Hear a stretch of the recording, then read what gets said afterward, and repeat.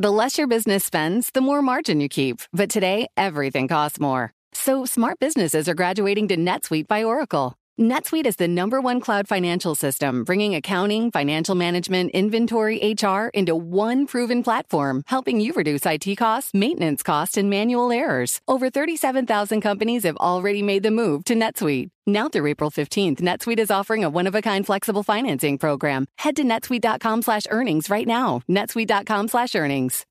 As a professional welder, Shayna Ford uses Forge FX to practice over and over, which helps her improve her skills. The more muscle memory that you have, the smoother your weld is. Learn more at meta.com/metaverse impact.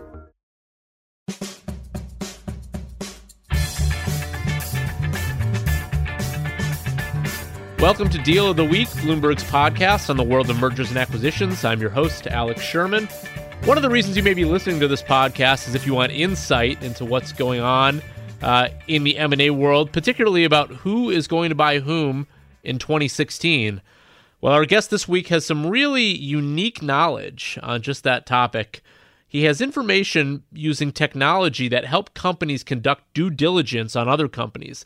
Basically a sign that M&A may be coming 3 to 6 months away. It's the kind of information that the general retail investor can't easily get. Well, Matt Porzio, Vice President of M&A Strategy at Intralinks, will explain how this all works, and he'll give you a pretty granular insight into what sectors and what regions seem like they'll be hot and cold for M&A in the first 6 months of 2016. Very interesting information. But first, it's time for our weekly segment, What's the Big Deal? And this week, a Bloomberg exclusive, China National Chemical, also known as Chem China, has raised its bid for Swiss pesticide maker Syngenta in a deal that would mark the biggest ever foreign purchase for a Chinese company, yet another biggest ever, a theme you have already heard on past Deal of the Week episodes.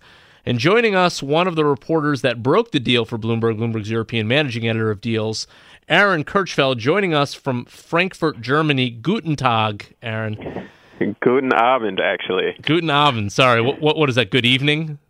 Correct. Okay. It's, we're approaching 7 p.m. over here. Gotcha. Sorry about that. I'll brush up on my German. So first of all, for an audience that maybe isn't quite familiar with this, what is Chem China exactly, and what's Syngenta? Because some of the people in the United States not as familiar with these companies unless they've been following our fantastic M&A coverage. Yeah, I mean, that's a good question, and the honest answer is I didn't know what Chem China was until we started breaking news on this topic. So Chem China is, as you mentioned, it's a Chinese state-owned pesticides and agrochems maker. So it's state-owned, hence they haven't got a lot of attention in the U.S., let alone in Europe. But that was the case until earlier this year when they did a big deal in Italy when they bought Pirelli tires. You may know them from fast racetracks, Ferraris, etc. So that kind of raised their profile. So they're less well known because they're private, but they're getting a higher and higher profile, especially since our coverage and others of the Syngenta deal. What's Syngenta? Syngenta, on the other hand, is the world's biggest crop chemicals maker. So if you think about the food that's on your table, a lot of that stuff, unless you're buying organic at Whole Foods, is coming from big mass-produced farms in the U.S. and worldwide, and that's all getting fungicides, insecticides, etc. They're the ones making a lot of those chemicals. They're the world's biggest that kind of keeps pests away, etc. So they are based in Switzerland. They are pretty big, 36 billion market cap. Annual sales about $14 billion. And if you want to figure out where they trace their roots to, there was a huge merger back in 2000 from a Swiss drug company called Novartis and Zeneca, which is a British pharma company. They kind of combined their agro and chemical business, and that created what is now today called Syngenta. So they're the biggest pesticide maker as opposed to like Dow and DuPont, which we talked about last week, which do more than just that, right? That's right. So Dow and DuPont, while they do have a huge agrochems business, and that was one of the reasons they decided to merge to kind of add their, to combine their strengths, they do a lot of chemicals, specialty chemicals, et cetera, and that's less Syngenta. They're way more focused on kind of crop protection as well as seeds, so things that, turn out to like genetically modified seeds, et cetera, corn, soybeans, et cetera. Okay, great. So what's the news that we broke this week? So the news we broke this week is kind of an ongoing saga. You may recall early this year, Monsanto, another big American crop chemicals maker, they made an approach to buy Syngenta, which was rejected multiple times. So things cooled off there for a little bit, but then we broke the news that the Chinese, ChemChina, has made an approach to Syngenta, which was initially deemed too low, the offer. They didn't like the price. And this week we broke that they've come back, the Chinese, with an even bigger offer where they've made two proposals, one to buy 70% with an option to buy the remaining 30% later on, and another all-cash offer for 100%. So this is a big move because, as you mentioned, it would be the biggest Chinese acquisition abroad ever, and it's also part of a wider consolidation move in that space of agrochemicals. Right. So is this happening sort of as a reaction to the Dow-DuPont deal? No, I think that would be, this has been going on, bubbling for a while. So what you have in that space is the big six. Dow, DuPont, as you mentioned, you've got Syngenta, you've got two Germans, BASF and Bayer, and Monsanto. So there has been obvious need for consolidation because they're facing competitive pressures. So everyone's been talking about how there's a need for consolidation, and kind of the common theme that everybody was talking about from Dow DuPont side was that everyone is speaking to everyone. It was just a question which chess piece moves first. That happened to be Dow DuPont, which caught some people by surprise. But, Syngenta has publicly said it's talking to various players. But post Dow DuPont, the merger plans, it's just increased the pressure immensely for Syngenta to do a deal. So at this stage, do we expect Monsanto to come back to Syngenta, or is ChemChina now the favorite, you think, to buy this thing? That's the maybe billion-dollar question. Will Monsanto come back? So we don't deal with millions on this show, Aaron. Just billions. That's true. No, I think the Chinese seem to have a step ahead of Monsanto, but our sources have made very clear that Syngenta is anxiously waiting to see if Monsanto makes a move. After ChemChina, handed in an improved offer, according to our sources, the main question is, will this force Monsanto's hand? But there's some big questions there because Monsanto, if they were to combine with Syngenta, there would be some huge regulatory issues. And as one person put it recently, Dow DuPont already have their deal in the pipeline, so the next deal will be the second in line. So that's even going to make it more difficult to get any kind of regulatory approval for a combo of Monsanto-Syngenta. So I think the Americans are definitely aware of that hurdle, and it's also a question, can they pay up as much as the Chinese are willing to pay? Because one big difference between the offers was the Chinese, they offered all cash, whereas Monsanto was a mix of shares and cash. By the way, what was the last biggest ever purchase by a Chinese company, foreign purchase? The last biggest was actually in the oil space. The Chinese, they did a huge deal in Canada. It was CNOOC. They bought Canadian energy producer Nexen for about $15 billion back in 2013. So with this deal, are we at the denouement yet, or is this thing just going to keep rolling into 2016? Well, we were told that there's a key board meeting this week, but some sources say you could get a resolution as early as this year. Others have said it will drag on to next year, and I think a lot of it depends on how Monsanto reacts. But there was an interesting interview with the chairman of Syngenta, who for the first time indirectly acknowledged the fact that they're talking to ChemChina as well as others. He came out and said, we're in advanced and formal intense negotiations with competitors about a possible combination. That was the most explicit kind of confirmation that they're talking and in advanced talks with various players, even if he wouldn't go out and name them. But yeah, I think this will definitely keep us busy over the Christmas period. I was just going to say that. It'll be a very relaxing Christmas for the folks at Syngenta and perhaps Monsanto as well, and certainly ChemChina, assuming everyone involved celebrates Christmas. Aaron Kirchfeld, European managing editor of Deals at Bloomberg, and one of the reporters that broke this story. Thanks for joining us, Aaron. Thanks for having me. Okay, let's bring in Matt Porzio, Vice President of M&A Strategy at Intralinks, who's going to be a real-life crystal ball for us. Matt, welcome to Deal of the Week. Thanks, Alex.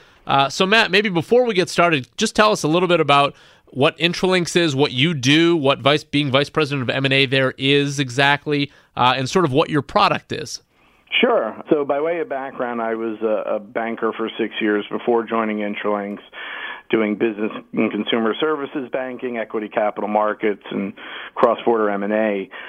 Joining Intralinks 12 years ago helped them move their general collaboration and document sharing technology into the M&A space.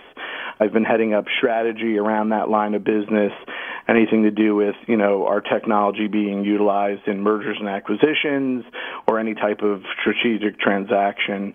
But Intralinks as a firm is probably best known for pioneering the virtual data room concept. So essentially taking that M&A due diligence process up to the cloud, helping people securely exchange that data that's needed to be reviewed for deals to close. And who uses this technology? In other words, is this just sort of middle market firms, or are the Fortune 500 companies using this as well?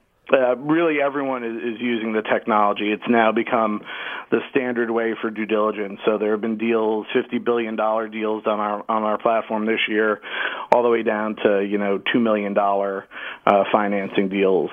So it's really the full range. And what's interesting is we see more than a third of all M&A deals globally in this relatively early stage, and we get really great insight into deal flow, typically 6 months before those deals are announced. And when you say due diligence, what exactly do you mean? Yeah, so the process of, sharing all that in-depth financial, legal, product information between a seller, the target company, and the potential buyers of that asset, right? So when I was a banker, that process took place with boxes and binders in a room and a bunch of accountants, bankers, lawyers, experts sitting down and reviewing that data so that you could then go home and make a decision. Now that whole process happens online on a system like Intralinks. Okay, so let's talk a little bit about your technology and what exactly is confidential and what part of the technology you're aware of in order to help forecast.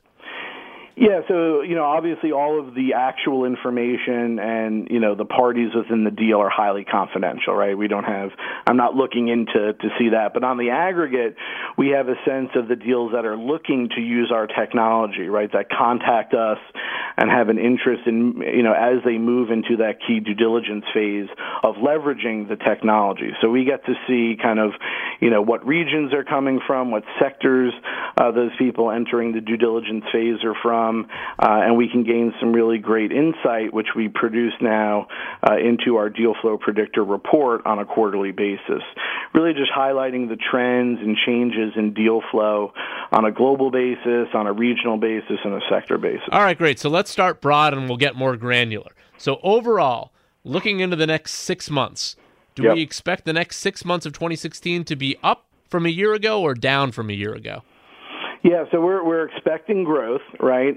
More moderate growth than we've seen before, and I'll get into the details in a second. But right now, we're able to predict through the first quarter of 2016, and for that first quarter, we're looking at 6 to 8% growth in terms of the number of global M&A deals versus the first quarter of 2015. But again, that growth is slowing and decelerating. The last quarter, we predicted 9%. The quarter before that, 11%. And so we're seeing sort of a moderation, to the level, really record levels of activity we've seen in the global market. So good and bad, I suppose, for people that make their living on M&A. Good in the sense that it's up from an already record year, right? So that's probably a good sign.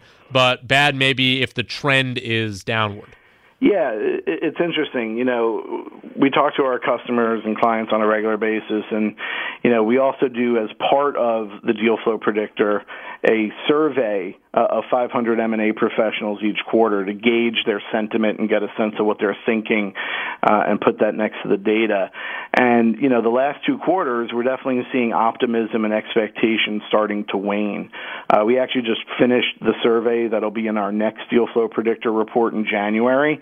And for the first time in 2 years, Alex, we're seeing deal makers actually expected to do less deals over the next 6 months than the previous 6-month period. All right, so let's get a little bit more granular now. So what sectors specifically seem like they're still ripe for M&A? Maybe they haven't quite reached peak M&A and it's coming. Yeah, so what we're going to see in terms of more, sector announced M&A activity, you're going to see that in consumer and retail on a global basis. You're going to see healthcare, which includes life sciences, continue to grow and see more deal flow through the first quarter of 2016. Real estate's interesting. We've seen a few quarters of growth that will continue, but that's really off of, an abysmal post-global financial crisis period for many years. And then, tech sector remains a pretty steady performer out there, not tremendous growth in this current quarter. And then the materials sector actually is seeing a reversal of fortune. We're seeing that grow for the first time in many quarters. Obviously Dow DuPont's a great indicator of that, but commodity prices in certain markets have kind of spurred action in the materials sector as well. All right, and on the other side of the coin, what looks particularly weak? Yeah, we're seeing weakness persist in energy and power and the industrial sector, although within energy and power in oil and gas, we're finally starting to see some signs of life, and we think that's going to start to heat up as 2016 progresses, and we're going to see larger deals, but also smaller asset transactions beyond just midstream and oil and gas. You're going to start to see the E&P or the exploration side of the business really start to tick up. So do you have some insight into the size of deal as well?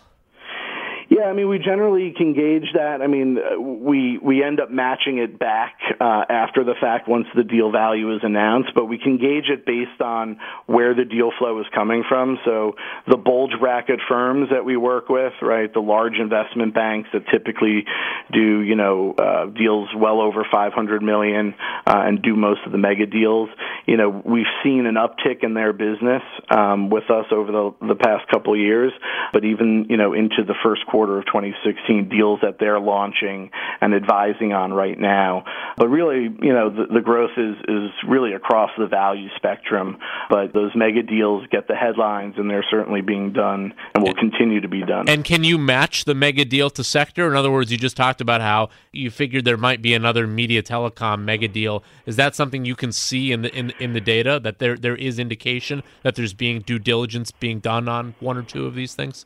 Well, we really can't see what the eventual value will be at the stage they're in due diligence, but we certainly have, a sense that there are multiple deals in the sectors I mentioned that have, a large amount of what I'd call bulge bracket participants, both on the legal and advisory side, which is usually a pretty good indicator that those deals will be multi-billion-dollar plus deals. But it's really hard to tell if that's a $5 billion deal or a $40 billion So if deal. you look back 6 months ago, how did your predictions, in other words, were you pretty successful in predicting what's happened over the last 6 months? Yeah, it's always the question of how good is the predictor. And yeah, if you look at the growth that we predicted even a year ago, say for the full year of 2015, we were right on schedule. We were within, off less than a percentage point. And the real indicator is, we've actually had statistical analysis firms do a regression on 22 quarters worth of the data, and they found that we are 99.9% predicting the M&A activity announced by Thomson Reuters 6 months later. So, it's worked out, and it's really been a great predictor. But also that sentiment survey, I think, is also a good kind of counterbalance to just pure data and numbers. So, who is the forecast for? Is it for investors? It's really for, M&A practitioners, but anyone can use it, to get a sense of where the market's headed from a strategic transactions M&A standpoint, right? We started producing it because I was out on the road talking to our client base, the bankers, the lawyers, the private equity and corporate development professionals, and they were asking, well, what are you seeing in the market at your macro level? And so it was really for them to get a sense and not wait for the historical announced data to get a sense of what's happening in the market. But since then, really everyone has kind of latched onto it as a great indicator of the health of the market, right? The more M&A activity means those companies strategically believe that, the economy, things are getting better, and they want to put their cash, their capital to work. And do you have any idea on a percentage basis what percentage of deals that make it to due diligence actually get done? Yeah, it's interesting, and it's pretty consistent because it's the question we always get, does that change? Clearly when you run into something like a global financial crisis, it gets a little more challenging. But consistently, it's somewhere in the 15 to 20% range of deals that make it to due diligence that don't end up closing, that just can't get through that process. And what's interesting is even in a bad market, you'd think, wow, there's a lot more deals and they either take longer or they don't happen. It's actually balanced out by the fact that there are distressed deals that have to happen and actually happen even quicker. So it all, that's why when we look at that 22 quarters worth of data, it all comes out in the wash. You mentioned another thing you could tell was regions. So are there certain regions that look like they're more ripe for M&A activity? Yeah, it really is a mixed bag when we look at it regionally. So the recent DFP showed real strength in the European market. So Q1 2016 M&A activity will be up 11% in that region. Really strong. The quantitative easing we're seeing, just the overall, stability or greater stability from a pretty low bar set previously is driving that. Latin America saw some dramatic growth in the last quarter, but really off of an abysmal base of deal flow. So we're not sure, and we don't believe that that's sustainable. I think that might be a blip on the radar in terms of Latin America just in Q1 2016. Asia Pacific is weakening. Growth will be about 3%, down from over 30% the last quarter, and that's mainly due to the concerns around China's growth and long-term prospects. And then when we focus in on North America, it was another weak spot into the first quarter of 2016. The first down quarter at 3%, down 3% year over year for Q1. First down quarter in 2 years, Alex. So some of that's due to some of the uncertainty in the overall market, but it's also the fact that the M&A is somewhat cyclical, right? We were at a record pace and record levels. People sometimes just have to, digest and ingest those deals. There's a bit of a pause, restocking of the pond in terms of assets coming to market. Matt, did you ever think you'd be doing this with your life as a young lad? It's interesting. I was always interested in financial markets. Doing investment banking for years, living in the thick of it was great. But then taking a step back and focusing in on technology that enables the process and then getting this really interesting data, it's been good. Matt Porzio, Vice President of M&A Strategy at Intralinks. Thanks for joining us. Great. Thanks, Alex. So that's it for this episode of Deal of the Week. Hope you enjoyed it. You can expect more Bloomberg reporters and M&A professionals who are involved in deals real time in future episodes. And until then, you can find us on the Bloomberg terminal and Bloomberg.com, as well as on iTunes, Google Play, or any app you use to listen to podcasts. And also, please take a minute to rate and review the show while you're there. Also, follow me on Twitter at Sherman4949. We're off next week for the holidays, so we'll see you in 2016.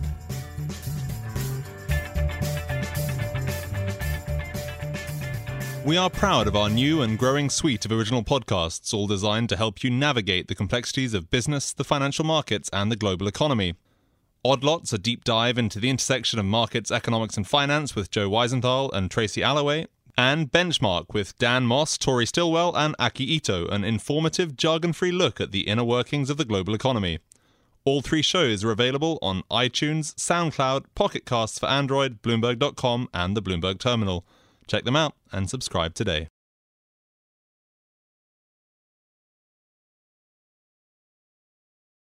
Do you love Elon Musk? Do you hate Elon Musk? Do you have no idea what to think about Elon Musk? Then we have just the show for you. He's become even more larger than life. Buying Twitter doesn't get us closer to Mars. They are really close to the edge of everything falling apart. Oh, Elon, I volunteer. Put a chip in my brain. Each week on this podcast, we'll break down, analyze, and debate the most important stories on Musk and his empire. It's all one big universe. You just work for Elon Inc. From Bloomberg Business Week, this is Elon Inc. Listen wherever you get your podcasts.